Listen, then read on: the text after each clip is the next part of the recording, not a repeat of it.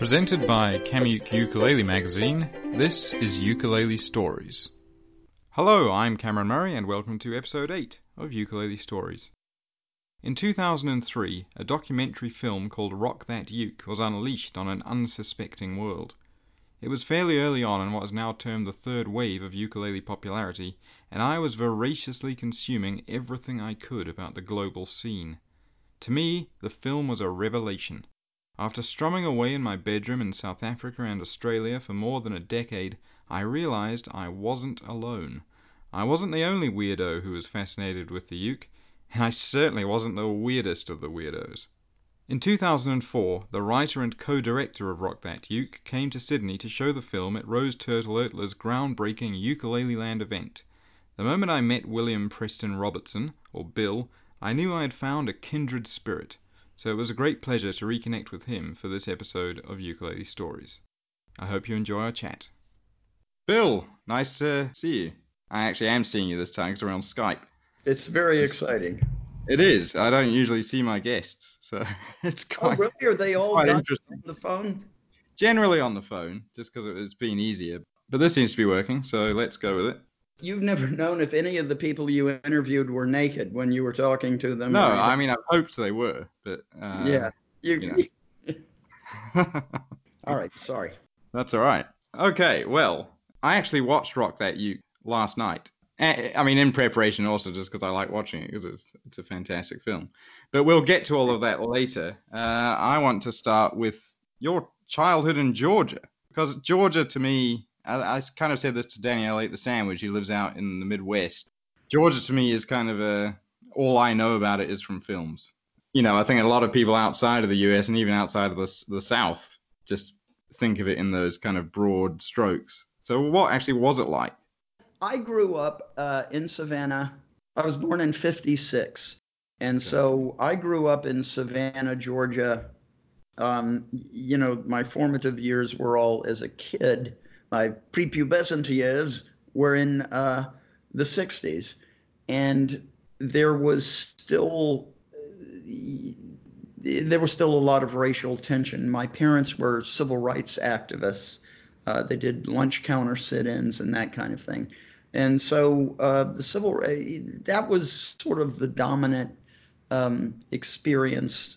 The culture of racism is odd in that the language that often is spoken between whites is that it'll be a racial joke.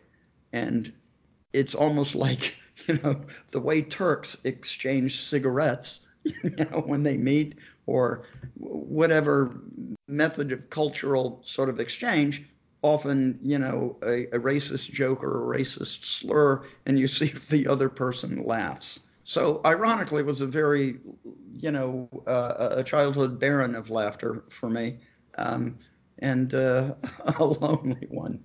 So yeah, it was tough. I don't live in the South now. I left at the age of 17 to go to a hippie boarding school for a year and in Massachusetts.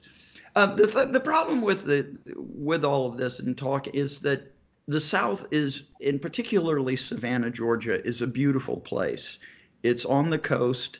Savannah is a port city, sits at the mouth of the Savannah River on the Atlantic Ocean, and there's a lot of marsh and little barrier islands, as they call them, with live oak trees and moss, Spanish moss hanging from them, which is sort of a iconic kind of image. And the city dated back to 1733. And so there were, cobblestones and buildings that had been there forever. An enormous amount of history. Azaleas planted all over the place. It's a beautiful place. It really is beautiful. It's just that it was also, for me, sort of oppressive, and I left. As soon as I could, I got out and lived in New England for a while, and then Minnesota, and then Kentucky, and then California, and now here in New Yak City. Where does the ukulele come into this then? What is your earliest ukulele memory? My earliest memory, so my mother played the ukulele in the, I guess, the late 40s. I guess the late 40s, early 50s. And she had a Macaferry, and it was one of those, plastic ones that had, and it was even greater than that. It was, how they created, and because the ukulele is such a complicated instrument to play, there was an attachment where you could punch buttons and it would do rudimentary chords for you. She had that, and she would sing with her friends in I think she in college, and she kept it with her apparently up until the age when I was 2 years old, and I grabbed the ukulele while my dad was taking a nap on the couch. At the time, there was a cartoon called Quick Draw McGraw, and he was a horse. It was a Hanna-Barbera cartoon. He had a character that he would play sometimes that was based on Zorro, and it was El Kabong. And basically, he looked like a horse dressed like Zorro with a guitar that he would then hold and hit the bad guys over the head and yell El Kabong. And it was big, strings popping and everything, and a big wow, wow, wow, wow sound. It was hysterically funny, of course, to a 2 year old. I took said ukulele and I did my impression of El Kabong to my father as he lay, and I broke my mom's ukulele. My dad's head bled and everything. I always found that moment, it was important in many ways, and on just an Oedipal level, that I would take my mom's ukulele and attack my dad with it at the age of 2. It set us on a path that really played itself out almost entirely. Nobody plucked their eyes out, or I didn't marry mom or anything, but those tensions were always there. And I've always suspected that my attraction to the ukulele in its weirdness is rooted in that moment where I broke my mom's ukulele over my dad's head. Do you think it's a bit Freudian? I like to think that it's Freudian, but what ended up happening was I took, and this is a little bit of a digression, but it sort of explains something about it. I did take band. I mean, my mom would often talk about, I loved that little ukulele, but it's not like she got another one, and it's not like there was a lot of music in the house. My mom was a feminist historian, and my dad was a physician who was very intellectual, read more than he did any other activity. And then they did their activism and stuff. But anyway, so I took band and I played the clarinet because they sort of choose the instrument for you based on how well you blow into whatever mouthpiece. And the clarinet was what I was given, and I was really terrible at it. I liked the sound of it. I just, didn't learn anything about music. I knew that you stomped your foot and you played enthusiastically along with the other kids playing Merry Widow Waltz and that kind of thing. But I really sort of was always a poor student. Erratic was the word that popped up on my report cards the most. And so I didn't know anything. I couldn't tell him what a whole note was or a quarter note. And this is after like 3 years of taking band because, you're just in a group of other kids making a lot of cacophonous noise and following along, and who cares. It's one of those things where every now and then the guy feels, well, I got to pretend to be teaching these kids something. And so he'd ask people to explain, what note they were, and you'd live in a little bit of fear that you would be asked because you didn't know. And then finally, after 3 years, I was asked. And I got kind of nervous about it. I might have been able to hazard a guess, but I was just seized with paralysis over, and he kept then asking simpler and simpler questions to see where my level of ignorance would, bottom out. And really, there was nothing I could answer to him about music and what things were called or any of that stuff. And so he looked down grimly, and all of these people who taught music are guys who in the local symphony they don't want to be teachers. They're augmenting their salaries. They're bitter about, that on the weekends they play Mahler, and during the week they play Merry Widow Waltz with, 10-year-olds. So he finally just said, Mr. Robertson, these are questions you should have been able to answer in your first year. Put up your clarinet. And it was really awesome because he waited. He let me push back my folding chair, screech, and then kind of walk all the way across this room and kind of click, click, and then click, click, and put the whole thing up. And then had me walk all the way back to my chair. And then it was, Wow. Now, Merry Widow Waltz. It was a level of humiliation for me that made me not pursue the clarinet the year after. And yet I had an interest in music. I was just, lazy. And so the other influence, so that story is sort of a bedrock thing. That's there, right? Okay. Then I'm a teenager and I'm watching a movie. Now, I do know that I think by then Tiny Tim was making the rounds and stuff. And he was an oddball and everyone was laughing at him on Rowan and Martin's Laugh-In. But I saw a movie called 1,000 Clowns. I don't know if you're familiar with it. It was based on a play.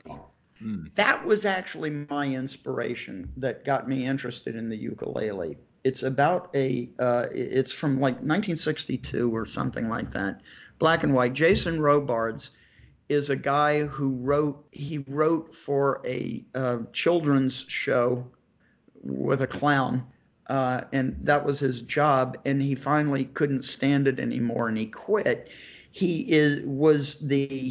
I don't think he was the father. I can't remember. He was the uncle or he was the guardian to this young kid who was more mature than he was. But he had this tremendous sense of fun, even though he was unemployed. He would go out in the day and, every morning and yell to the people on his block in New York that the quality of their garbage was really inferior and they needed to up their game.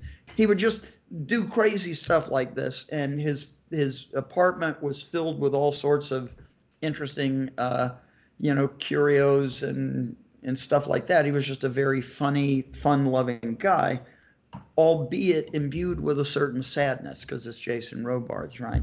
And so the plot of the thing is Child Protection Services people are interviewing him and are concerned about the kid and all this kind of thing. So it was one of those 60s, I'm rejecting the man and, counterculture. But one of the things he does is, as he woos this protection services woman and a romance starts, he brings out a ukulele. And he starts playing Yes Sir, That's My Baby. And there's a part where he's singing it, and then it's a whole interlude in the movie where he starts singing it really quietly and sort of almost sadly, and sweetly. And her voiceover starts singing with him and stuff. That was tremendously influential to me because this, both being funny and sad at the same time as his character was, and him playing the ukulele seemed perfect. And that's in the story. It's in the play itself that he brings out ukuleles. And anytime that you see photos of people doing revivals of the play, it's always the scene where they're standing there with a ukulele. I actually saw, apparently Tom Selleck did it in, I don't know, some dinner theater production in Chicago or something. And there's Magnum PI holding a ukulele. It was sort of, the ukulele and 1,000 Clowns are really sort of inseparable. So at that point, I realized, it began to go in my head that, it seems easy to play, and it has this quality of quirkiness to it that appealed to me. And what stuck with me was not just the oddness and not just people thought, well, that's really different, which is what they thought with Tiny Tim, but the Murray Burns aspect of it made me think this is a deceptive instrument in that it's both happy and sad, and you can use it to express that you're different and that there is an innocence to it at the same time. So I kept thinking for years, I might want to play the ukulele, and I would mention it to my mom. And so finally, there was a really horrible. I'm getting ready to go to graduate school. I went to the Iowa Writers Workshop, and I'm on the verge of it. My younger sister's in college. Older sister is gone with her husband someplace. My mom, it's Christmas time. My mother gets a terrible case of diverticulitis and needs to have an emergency operation to remove, part of her colon for it. I can't tell my younger sister because she's, at college. My dad falls apart emotionally, and I'm like cooking for him, and I'm doing the laundry and all this stuff while mom is in the hospital. I have to drive to Iowa, find a place to live. It's like, I don't know, it's 20-hour drive or something. And then I had to immediately, and while I was driving was when John Lennon was assassinated during that trip. And so I Wow. come back and I'm sitting there in this hotel room in Iowa and I'm watching people mourning and weeping unbelievably and then singing old Beatles tunes that are actually sort of upbeat, but they're weeping. And I'm going, this is an amazing moment in history of pop culture and grief, sort of, and that weird clashing of these two aspects of life. And so I go back and I'm still, my dad's decompensated even more. And it was really just a grim time for me. My younger sister comes home and the tension is eased a little bit, and mom has the surgery and she comes out okay on it. And then it's Christmas Day, and we're all sitting there, and I had gotten her a little Norfolk pine, and I tried to do what I could to make it sort of Christmassy for her. Unbeknownst to me, she had called up her women friends and said, I need you to go buy Christmas presents. So I'm sitting there Christmas Day after this horrific season, and I open a box and there's a ukulele. Wow. And I look at it and, she did what she could. There's no tuning pipe, pitch pipe. I have no idea how to play it. It's untuned. And all I remember is sitting in the hospital room and I muted the strings and I just kept going like that.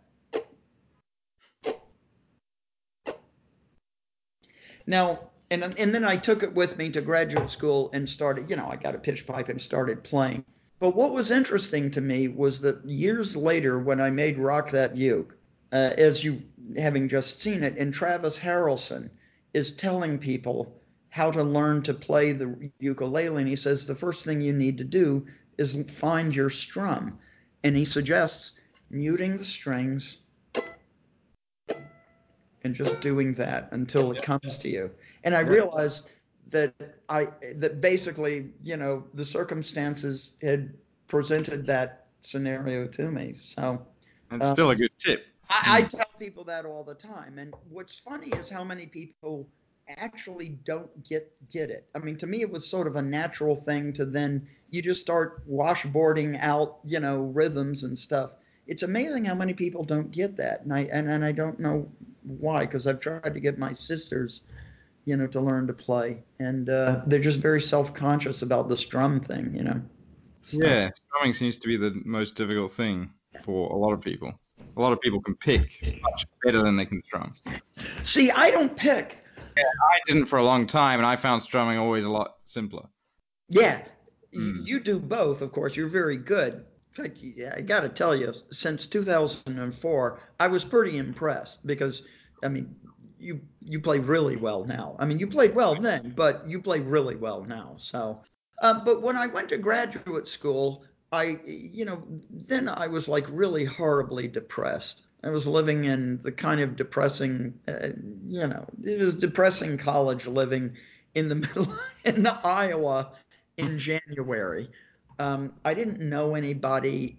John Lennon was dead. I think Reagan got shot around the same time, and the fact that he was president at all was upsetting to me. And one of the things, this was really funny, is that for whatever reason, because I guess I just like rubbing salt in wounds, what I was reading around that time, I found in an old bookstore a paperback book called Diary of an Assassin. We had a guy named George Wallace, who was a governor in the South, who was a segregationist. And he really was sort of an iconic figure of segregation. He ran for president, and there was an attempted assassination of him that failed, but it made him paraplegic.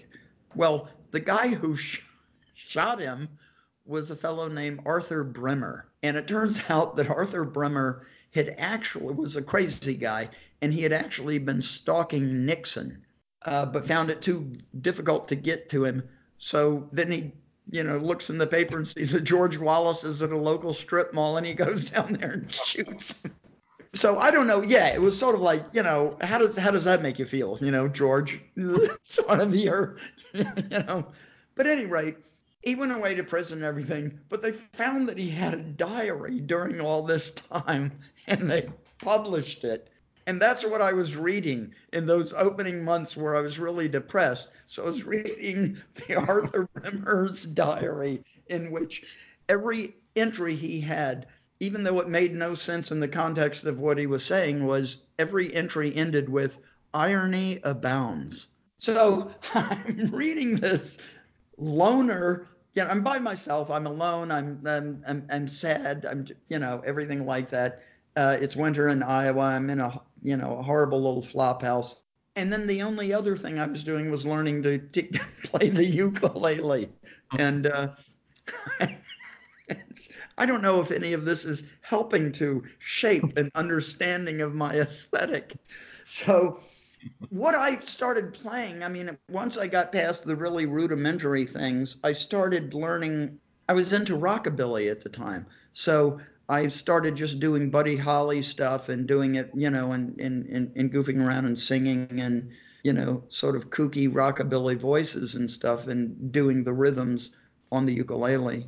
Nobody knows a ukulele player, right? It's like you go to a picnic and it's a bunch of mediocre guitarists, and then some bastard comes up with a ukulele and everyone's going, "Hey, that looks pretty cool. Let's hang around that guy," you know. And so it was very funny to me because a kind of bad ukulele player is still better than a mediocre guitarist. At a certain point, out of curiosity, when I got a better apartment and everything, and I had gotten better at playing it, though I was still almost religiously a three-chord guy. It was almost like I thought after you've learned it, 5 minutes, it really is just nothing but pretension to try and get better. It was sort of my attitude at the time. The first song I learned was Wild Thing, to give you an idea, which was great because it didn't even really involve that much strumming. So I started wondering what it would sound like to electrify the thing. And so somebody gave me, a guy who was a guitarist and was actually, not bad at it, gave me a contact mic, and I stuck it on and I managed to plug it into my stereo system. And because it was a shitty little contact mic and it was coming through my stereo, it sounded like really bad early electric guitar kind of music, that thing where you're listening to it and you forgive it because you're going, well, this was like 1949 rock and they were doing it in some apartment in Detroit or wherever the hell it is, or so it had a weird authenticity to it. It was really pretty fantastic to listen to. So And what year was this around? this would have been 1982. I was at Iowa from like 80 to 82, 80. Yeah, I guess 82.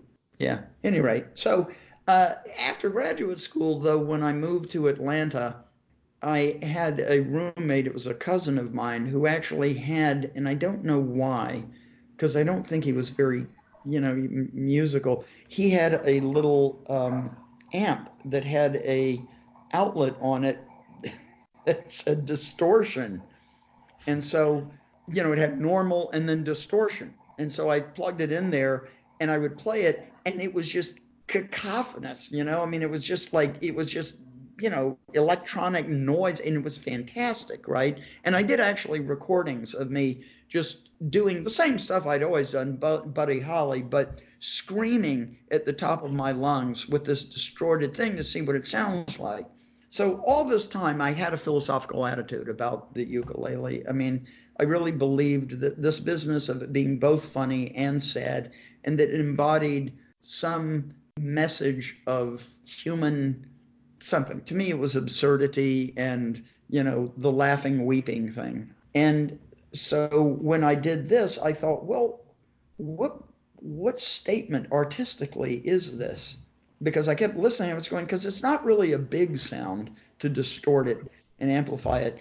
It's actually as small a sound, as big a sound that a small sound can make, which is different from a small sound being big. And I said, it's really like a flea clutching its skull and screaming as loud as it could. It's still really tiny, but the passion and the anger and the energy is there. So, and I thought, well, what is that statement? And then I thought, well, obviously it's impotent rage. And so once I made that sort of decision that that's what the statement was that was being made, I quit doing it. And I went back to just sort of playing because I thought, okay, the intellectual journey is over. I understand what that is, right? And so I just went back to playing my usual sort of rockabilly rhythmic kind of stuff and some Springsteen rock stuff. And it wasn't until the internet in the 90s when we were all discovering search engines and thinking up whatever combination of words we could to look and see what was out there. Now, I at this point there was no ukulele music really available. I had found a Cliff Edwards compilation on a cassette tape someplace, but I had found absolutely nothing else. But it was the only thing that I had, and even still, it wasn't. Some of it was ukulele, not all of it. It was getting more into the big band sort of era for him. So, and I had never met anybody else who played the ukulele. So I type in ukulele and sex. What popped up was a website called Riot Ukes, which later became the Ukulele Freedom Front, and it was a group of guys out of Seattle.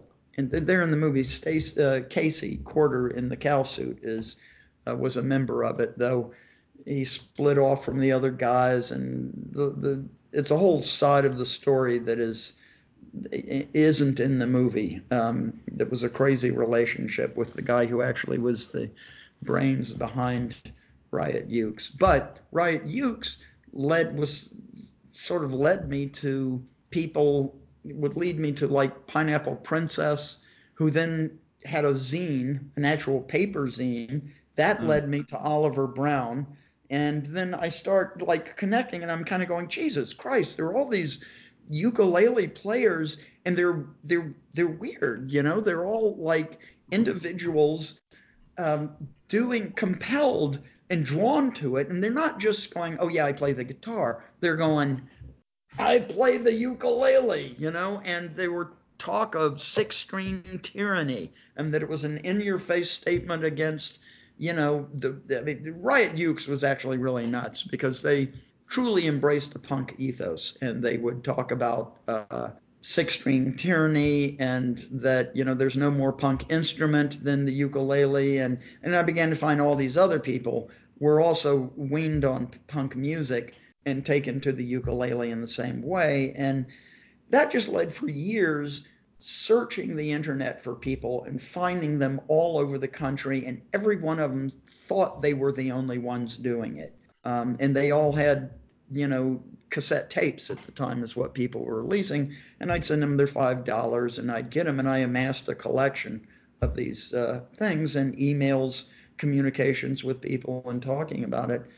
And I would tell people, friends of mine about it. I'd be talking about this phenomenon, and they would say, well, what are you going to do with all this information? And I'd go, I don't understand. What do you mean? And their attitude was, well, are you going to write something? Or you're going to, and I thought, well, I never really thought of it. Oh, That's an interesting thought, to do something with all of this. And Well, by this stage, then, are you a filmmaker? Are you a writer? What are you doing at this stage? I was always a writer, first and foremost. I mean, I made Super 8 movies when I was a kid. I was a kid in Savannah, Georgia, and Hollywood and film and all those kind of things seemed just out of my reach. And writing was the thing that seemed very doable from wherever I was. So I was writing stuff when I was prepubescent. I'd always been a writer. It had never occurred to me to do movies. I mean, I thought it'd be cool at some. I mean, by then I had been writing for the movies for hire, freelance for hire, but then also eventually for Hollywood and for the studios. But it had never occurred to me to try to make a movie or anything. One of the reasons is it seemed to me that a director has to answer questions all day long as people come up and say, well, what do you want this? What do you want that? What do you want this? And I thought that would make me anxietous, to have to constantly be answering questions. My fine performance in band class was sort of a harbinger of that kind of anxiety. I later would learn after I wrote my book about the Big Lebowski, I would later realize you're actually not answering questions. You're telling people something you already know because you've set the vision in your head. And if somebody says, do you want this? Your immediately thought is, well, what works for this movie? And since I know what this movie is about, yes, you do this. And it's actually not that big a deal. And I had made a short film. So I'd written the book and I had made a short film just testing my whole belief called Weeping Shriner, which also is about laughing and is a comedy about depression, is what I called it. And then I met Sean, my co-director, Sean Anderson, and he had gone to documentary film school. And suddenly one day it occurred to me, well, because I had tried writing about the ukulele stuff, and I thought, well, the dilemma is you can write about it, but if you're talking about this culture, you really need to hear it to understand just how odd the whole idea of punk ukulele and doing alternative ukulele music is. You need to hear it. So I went and pitched the idea to him and saying that, I've got all this material, and he was in Kentucky too. And so he just said, yeah, let's do it. And so we started taking trips. Now, he started just as a technical guy. He was the cameraman and the editor and everything. And he had an interesting enough sensibility that he was, well, this is odd. Bill's odd. Yeah, this will be interesting. And then I watched him slowly as we interviewed one person after another, because the very first person he said, yeah, careers are made off of interviews like that, and he was sort of laughing. And then the next person, and then the next person. And every single one of these interviews was somebody who would have been the special featured interview in somebody's documentary somewhere. And ours was filled with nothing but people like that. So it was very funny to watch. We were in Kentucky at that point, and then spent years traveling around. I had already gone to the ukulele expos that the Ukulele Hall of Fame Museum had. And so I had started seeing the larger culture, and then we went to one and just started interviewing people there. And then over the course of the years, we would just take road trips or airline flights to meet people and stuff like that. So, What was the most difficult part about making it? well, it's boring technical stuff, which is that we filmed it on mini DV. This was before the high def, I don't know what to call it, revolution, but in those days, we were toying with, well, do we want to shoot it on 16 millimeter or tape, or videotape? And 16 millimeter would have been prohibitively expensive. Videotape, the videotape that was available looked crappy. It did not look good. It didn't look like what HD you can't kind of tell the difference today. But to get HD, it was available in a very professional way to professional crews of 70,000 and this kind of stuff. And there's no way we could do that, right? And so we came across Canon created a camera that was mini DV. So and it was as high a quality as you could get without going to HD. And we actually did a lot of experiment to see how can we manipulate the video so that we kept talking about what qualities are cinematic, what looks like film, and what can you do to make video look like film. And we finally concluded that it was what I called the cinematic blur, which is that when the hand moves, you see on this video that we're doing, there's a delay, and so my hand is a blur. Well, that's a movie thing. And video at the time was so precise, you would move your hand and there would be no blur.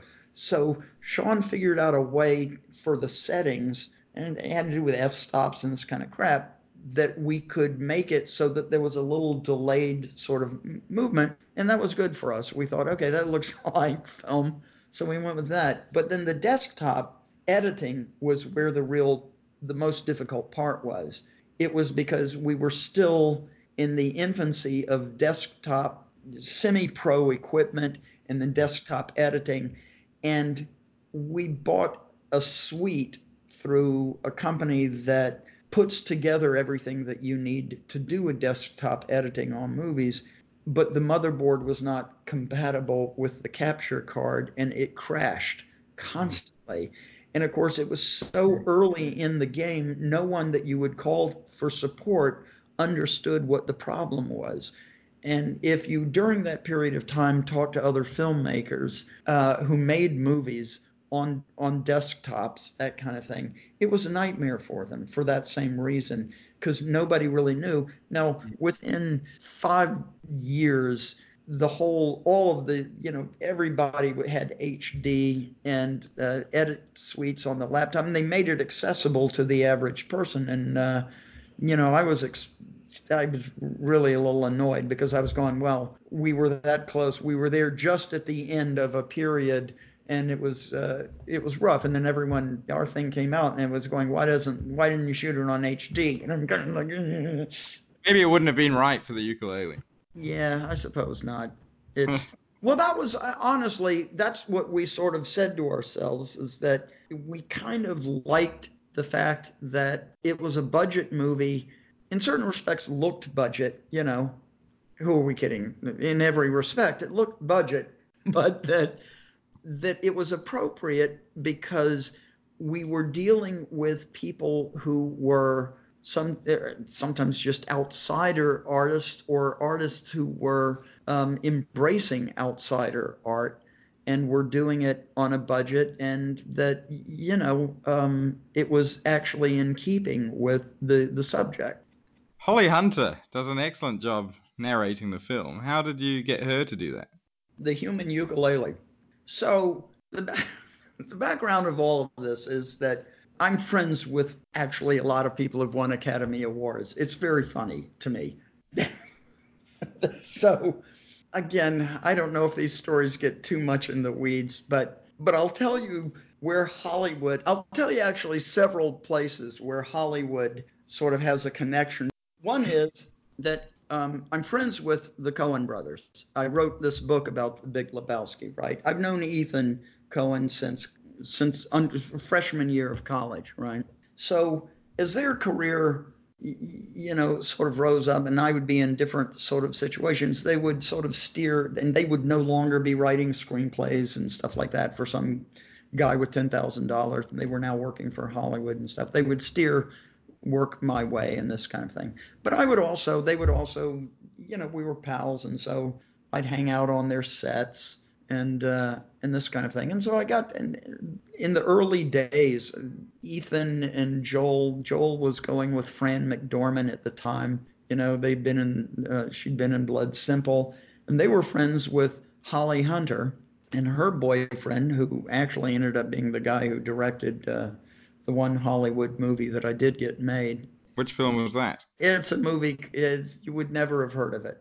It was called Johnny Skid Marks. It was about a crime scene photographer and had Peter Gallagher and John Lithgow in it, and Fran was in it. In fact, I talk about it at the end in the new afterword to the Big Lebowski book that I wrote. So Ethan really had no interest in the ukulele at all.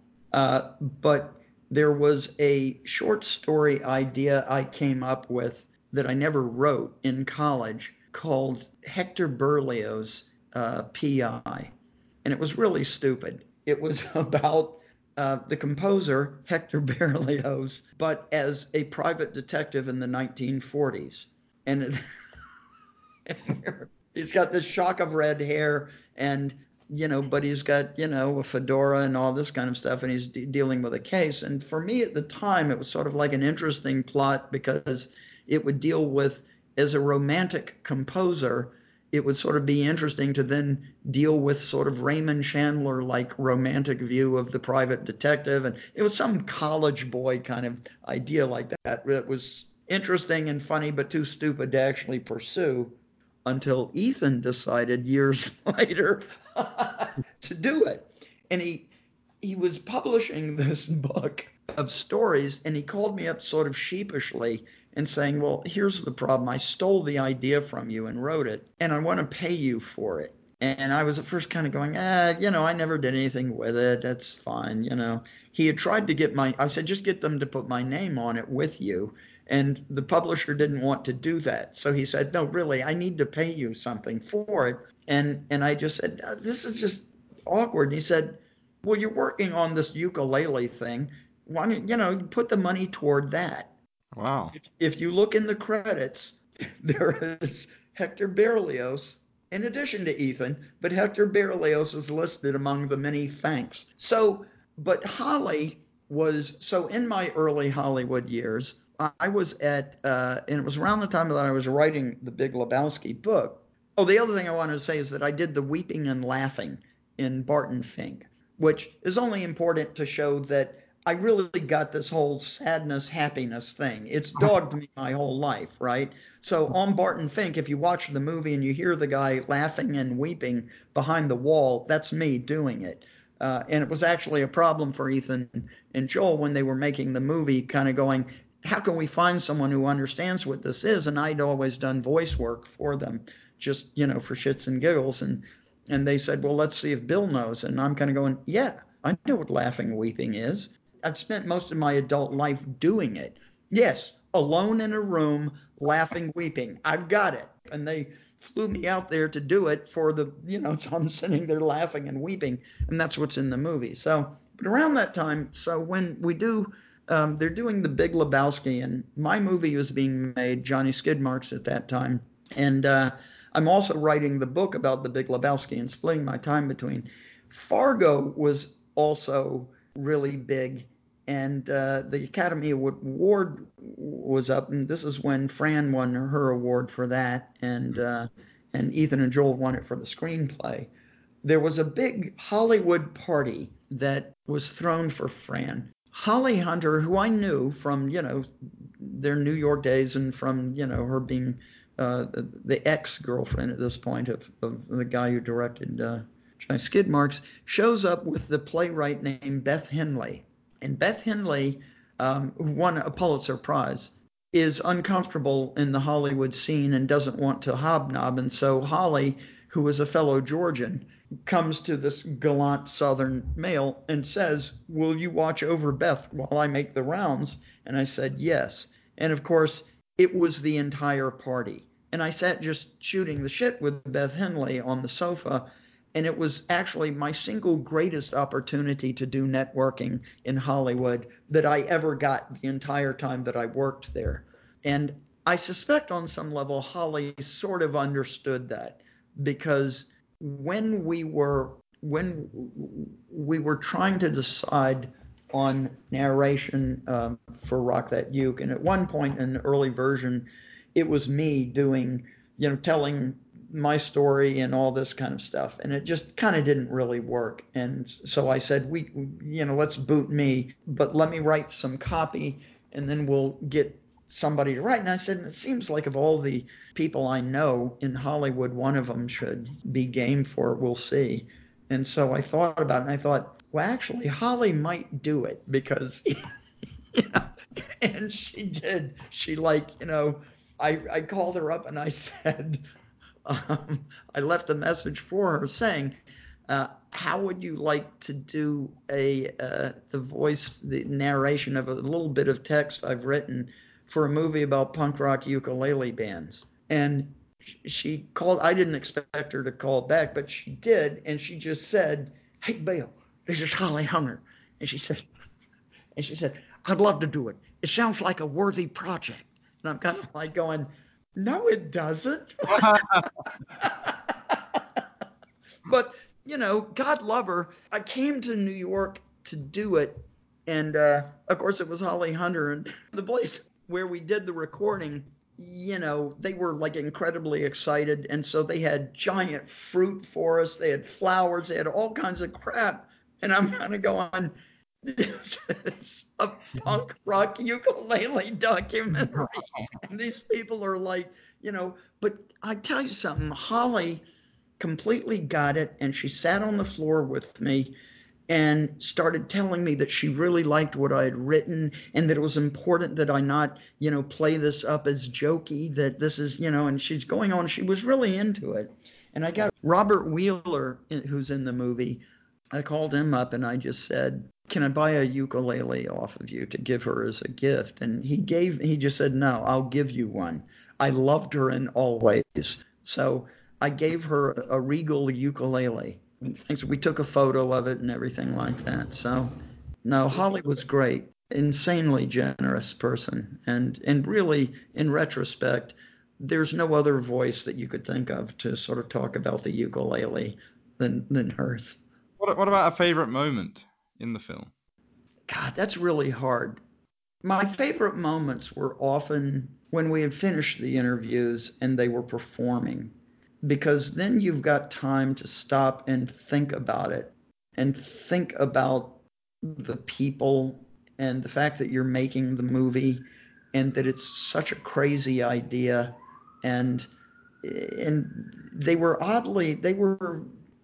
those moments I really loved. But the most signature moment of the whole thing was Robert Wheeler's, what remained the biggest laugh getter, and it was the space aliens question.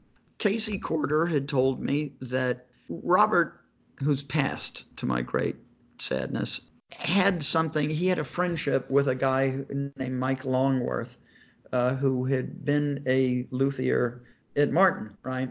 So they had created something that called ukulele consciousness, and it was Robert claiming that he had started a religion. It was just a joke to him, but not a ha ha joke, but it was impish, kind of thing on his part. But they had like silk jackets with ukulele consciousness written stitched into the back of it. Casey Corda, saw him at one of these expos and said, "How can I become a member?" And Robert found it really funny and went and got him his own jacket. And so in the movie, Casey's showing it off, and he goes off into his own little thing about what ukulele consciousness is. And Robert had always said it was a religion, but Casey sort of ran with it, saying, well, it's a belief system where aliens brought the ukulele to us, that it wasn't the Portuguese bringing it at all. And I'm listening to it, and I'm going, well, he's in a cow suit. I'm not going to argue with him, So, but I got this, by that interview, this idea that Wheeler, who I had not spoken to yet, was crazy messianic nut, and I was a little nervous about it, right? I thought this could be the Charles Manson of the ukulele, for all I know. This is a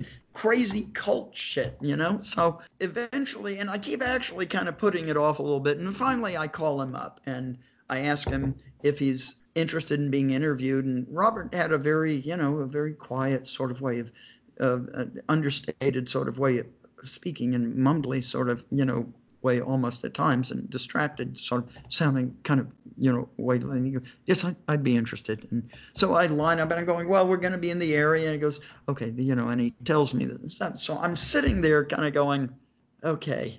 And I remember visiting. It was Dave Wasser at the Ukulele Hall of Fame Museum. We were stopping off and staying with them and doing interviews, and they knew we were moving on to talk to Robert Wheeler now. They didn't really know Robert Wheeler. They had seen him at some of the things, but I'm telling them he thinks it's space aliens, and this kind of crap.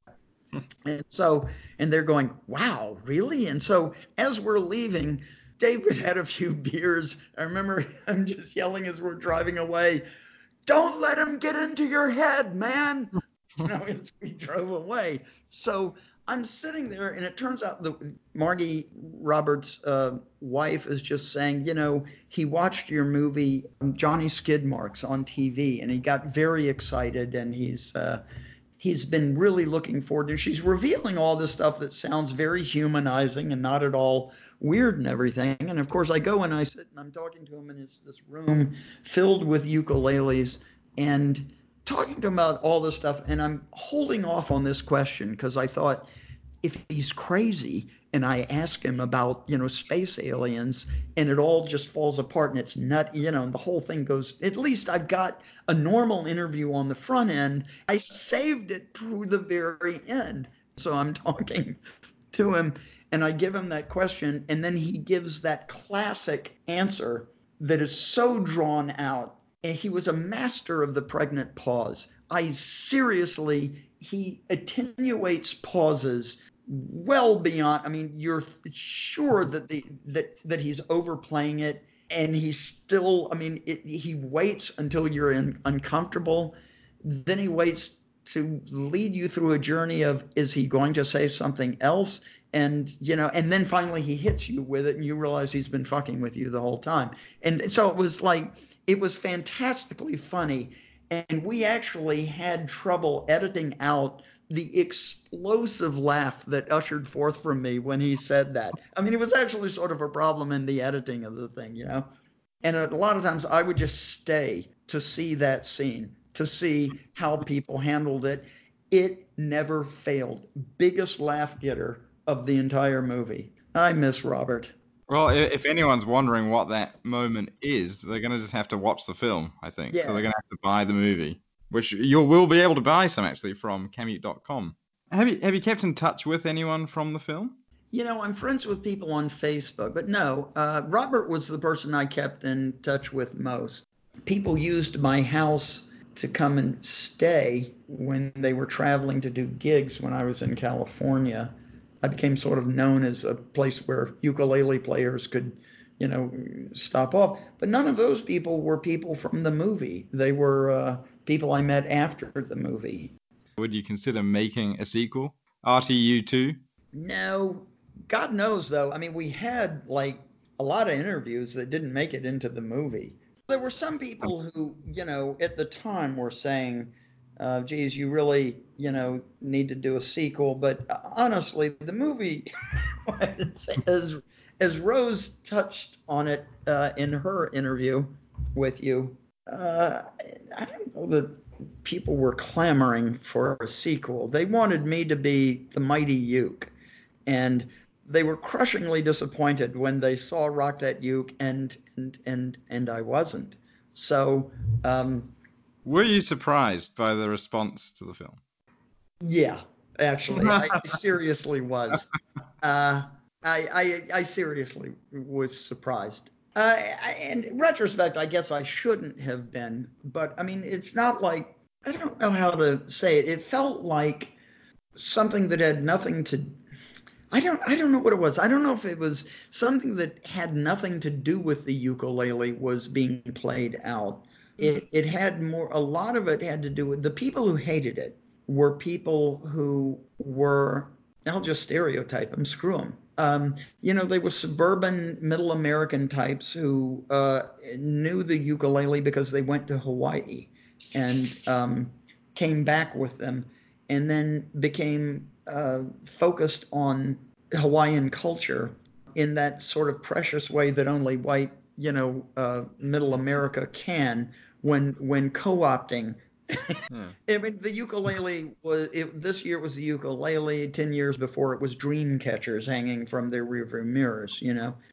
They prided themselves on being able to say Kamakawiwa Ole and Shimabukuro, and they would say it in a way that showed it's really all about that, isn't it? And so there was also a kind of politically conservative attitude about freaks and punkers and kids and disrespecting tradition, whatever it was. It something like that was going on. That having been said, it was also suggested that since the movie's premise of that some of the people said was that the ukulele players are losers. I think Dave at the end of the movie with Uke Fink says that. And this notion that it speaks to the loser inside us, that the vulnerable, sort of wanting a place in the universe and feeling all that kind of stuff. Dave Wasser said it may be that it just cut a little too close to the bone for some people, that they Sure. don't they don't want to think of themselves that way. I also think your film, came at a really interesting time because it was around that time that these suburbanites took up the ukulele and started their little clubs from going to Hawaii and things. But before that, it pretty much exclusively been the freaks and geeks of the ukulele in the film. It was just those people. I mean, I know myself, growing up in South Africa, I knew nobody who played the ukulele. I was the freak who played the ukulele. I think a lot of people who did it at that time, for whatever reason, felt that same way. That's right. But yours came out as this other sort of tangent was taking off, and it was just a recipe for anarchy in a way, which was, I think, quite good. It's interesting because, yeah, I mean, when you think about audiences, I didn't think of the movie when we were making it as being for a ukulele audience, for example. No, it was just an interesting film about an interesting subject. Well, it was about, to me, it was, well, yeah, I mean, obvious. I mean, people want to know, why didn't you have really good ukulele players? And they'd be sort of, I can play better than that, and this kind of crap. And it was Not the really point. it was about being an outsider. It was about embracing your outsiderness through an instrument that is an outsider instrument and that has this long history of pop cultural abuse of one sort or another, expressing yourself creatively, and in that attaining sort of power and a sense of Mm. self. Yeah.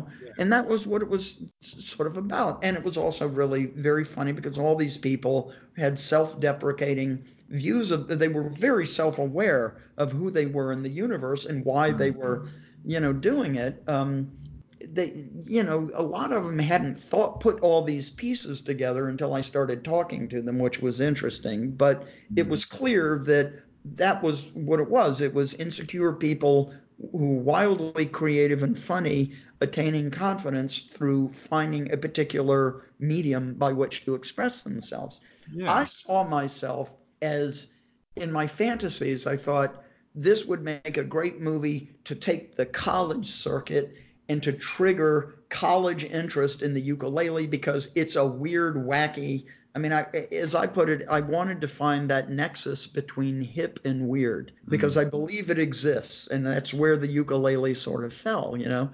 And I saw people who weren't interested in the ukulele as being the people that you would play to, right? By the time we finished it, there actually was enough of a ukulele community that was kind of the audience, and they were eagerly awaiting the movie. And then they saw it, and it was sort of like the audience, after the opening scene of Springtime for Hitler in the movie The Producers. Everyone's just sort of going, "What?" you know and the degree to which people continued to say how disturbing they found the guy bashing the ukulele, on the ground that punctuates, all of the scenes, and how disturbing emotionally that was for them. I'm going, okay. So yeah, the dust up, the dust up was really extraordinary. People not liking it and sort of feeling that the movie was, not their cup of tea is one thing. They really felt that we were bad people for having made it. that it was bad for the ukulele was the phrase that people would use. Well, that's it. Well, like I mean, we met up recently in New York, and we were talking, and like I said then, if someone really is interested in anything, whether it be the ukulele or whatever it is, I would expect them to be interested in every aspect of that thing. And Right. to me, that is, your film. I mean, The Mighty Uke is a fine film in its own right, but it doesn't have the kind of positive message that Rock That Uke has, in my opinion. There are different ways of doing everything, and there are different people who embrace things in different ways. And Yeah. in my opinion, if you love the ukulele, you'll love Rock That Uke, and you'll love Mighty Uke, and you'll love everything to do with ukuleles. Yeah, yeah, all things ukulele. Yeah, Yeah. I agree. It's also sort of weird because I think more than a lot of musical instruments, though I don't, it's not entirely the case, I suppose, but I think more than a lot of other instruments, the ukulele has a very personal connection to the people who play it. Mm. And they develop a sort of proprietary emotional feeling about it. When people really hated Rock That Uke, their comment would be, "I can't believe that you would mock my ukulele," is the way that they would do it.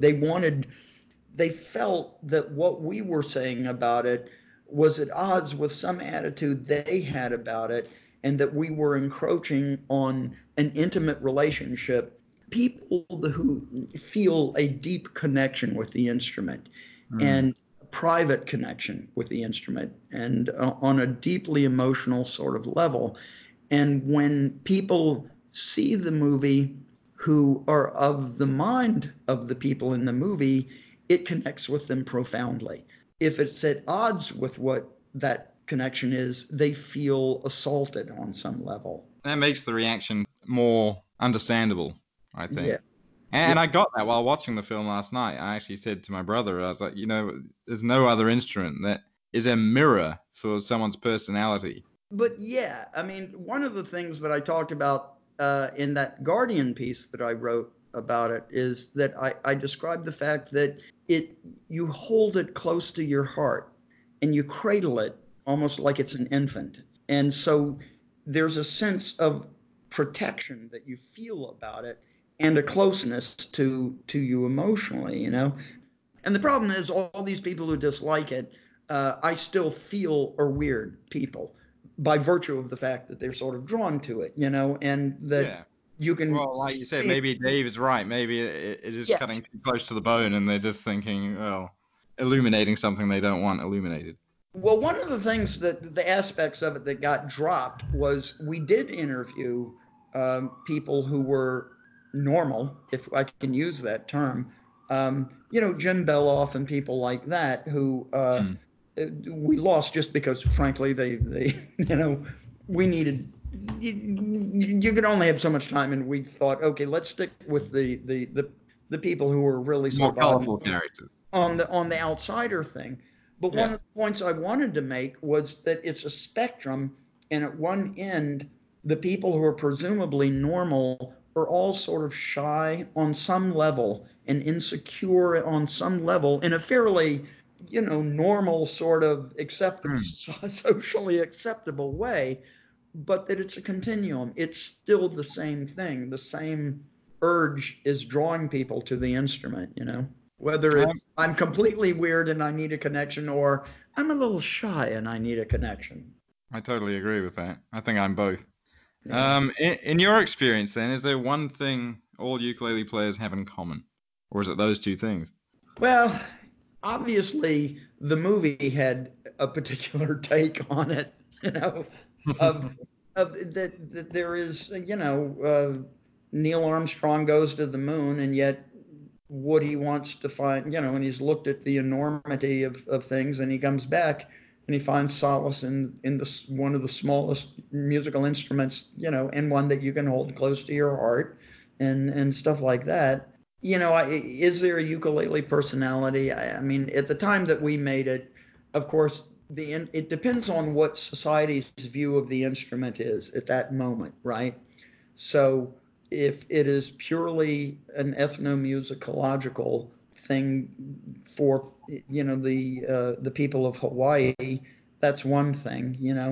If it's you're in the 20s and all the other kids are playing it, and it's a rowdy, raucousy thing to be playing, there's that. If it's the era of Tiny Tim or whatever, and it's seen as something that no one touches with a 10-foot pole, a particular type of person is going to go for that.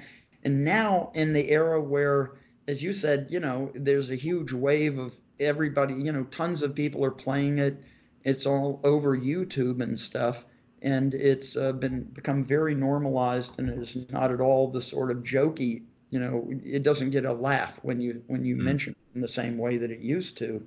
That's a different kind of culture, which leads you to say there's something then that sort of separates you from there being a ukulele type and focusing more on what is it about the instrument itself that draws people at these different times in history, And in some weird level, it seems connected to what has made it, for most of its existence, a slightly embarrassing family member that you love, but, is sort of like, well, is this really, do we want them to come to this party, or should we just sort of catch them on the weekend? And I don't know.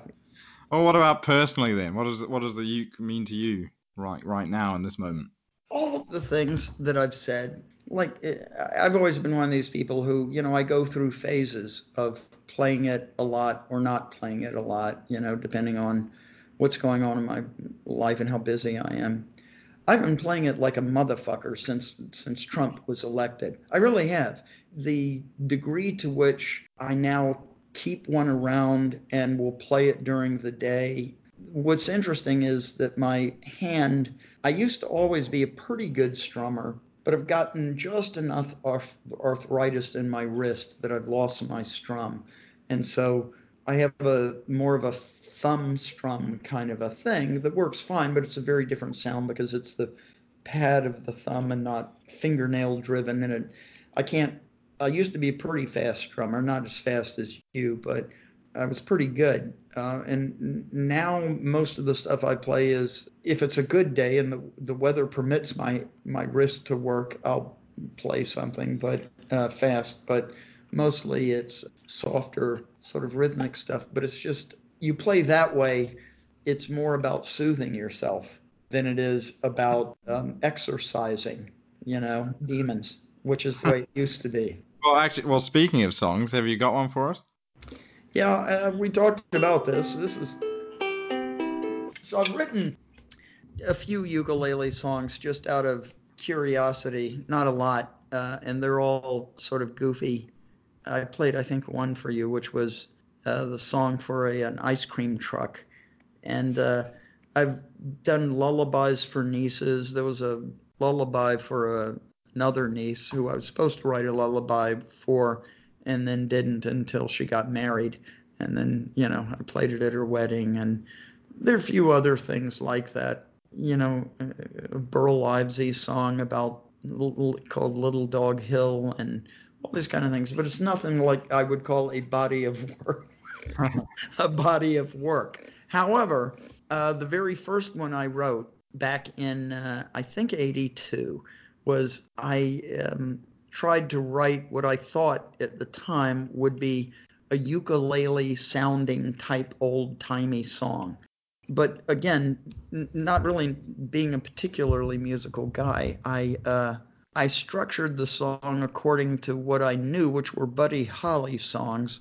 And so it's sort of got a more modern structure to it, but evokes all kinds of old timey, sort of ideas. I called it On the Veranda with Miranda, though those words themselves do not appear in the song. Hopefully I can do this without screwing up, but it's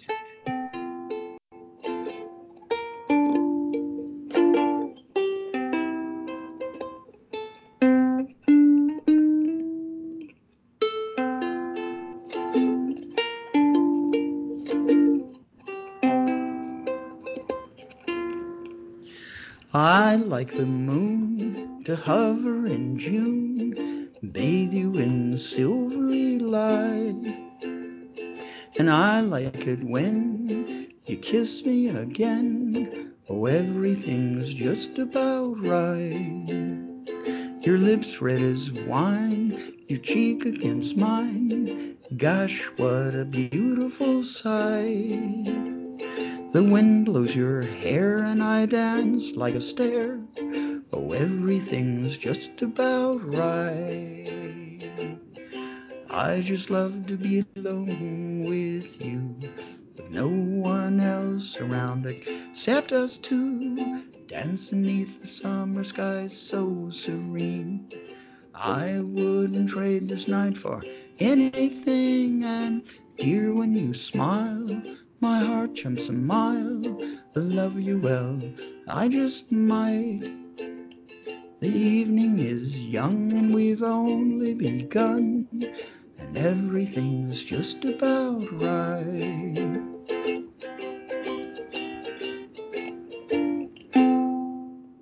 Which I Fantastic. managed to work into Johnny Skidmarks Really? and into Weeping Shriner, the short film I made. Oh, yes. And I occasionally would get royalty checks from BMI for that because it was played on the radio during a big accident scene. So there was carnage everywhere, and then it's me playing the ukulele and singing that song, and I would get little BMI checks. Nice. Okay, Yeah. I have one final question then. We Yes. were talking about ukuleles mirroring personalities. So, if you yourself were a ukulele, what type would you be, and can you describe yourself? Holy shit. Well, personally, yes. Here's what I would say. All right. Because I'm torn. Am I going to be a Martin 5K? Am I going to be Maya Mo or, any of these guys? Or will I be a harmony ukulele with a stencil on me sounding like crap and that somebody has put, that Roy Smeck has put his face on the headstock? I would like to think that I would be a vintage Martin that had been knocked around a lot and had a lot of scuff marks on it. Maybe the keys didn't work all that great, and you had to like stick a little tiny piece of paper or something to create the tension again. Maybe possibly somebody screwed it up by painting on it at some point, and somebody else sort of then took varnish to kind of remove that, but it also took off some of the original varnish on the ukulele. And it's so that it would be a ukulele that had lived a life filled with both distressed and was much loved, but at its core was some quality workmanship. I could not expect a better answer than that. Thank you. Not a lot of mother of pearl inlay or anything like that. Let's No, be no, no. We're talking like a style O, style one at the what I'm top. talking. That's what I'm talking about. Well, thanks very much for talking to me, Bill. It's been a Sure. real pleasure. All right, man. Oh, that's been great. Thank you. Okay. All right. We'll be in touch. Mr. William Preston Robertson, everybody. A true southern gent. As I mentioned during our conversation, there are a limited number of DVD copies of Rock That Uke available now at kamuke.com. That's KAMUKE.com. If you haven't seen it, I urge you to check it out. And if you have seen it and didn't like it the first time, maybe give it another chance. Please subscribe to Ukulele Stories on your preferred platform so you never miss an episode, and give us a rating if you're enjoying the show. Until next time, stay weird and keep on strumming.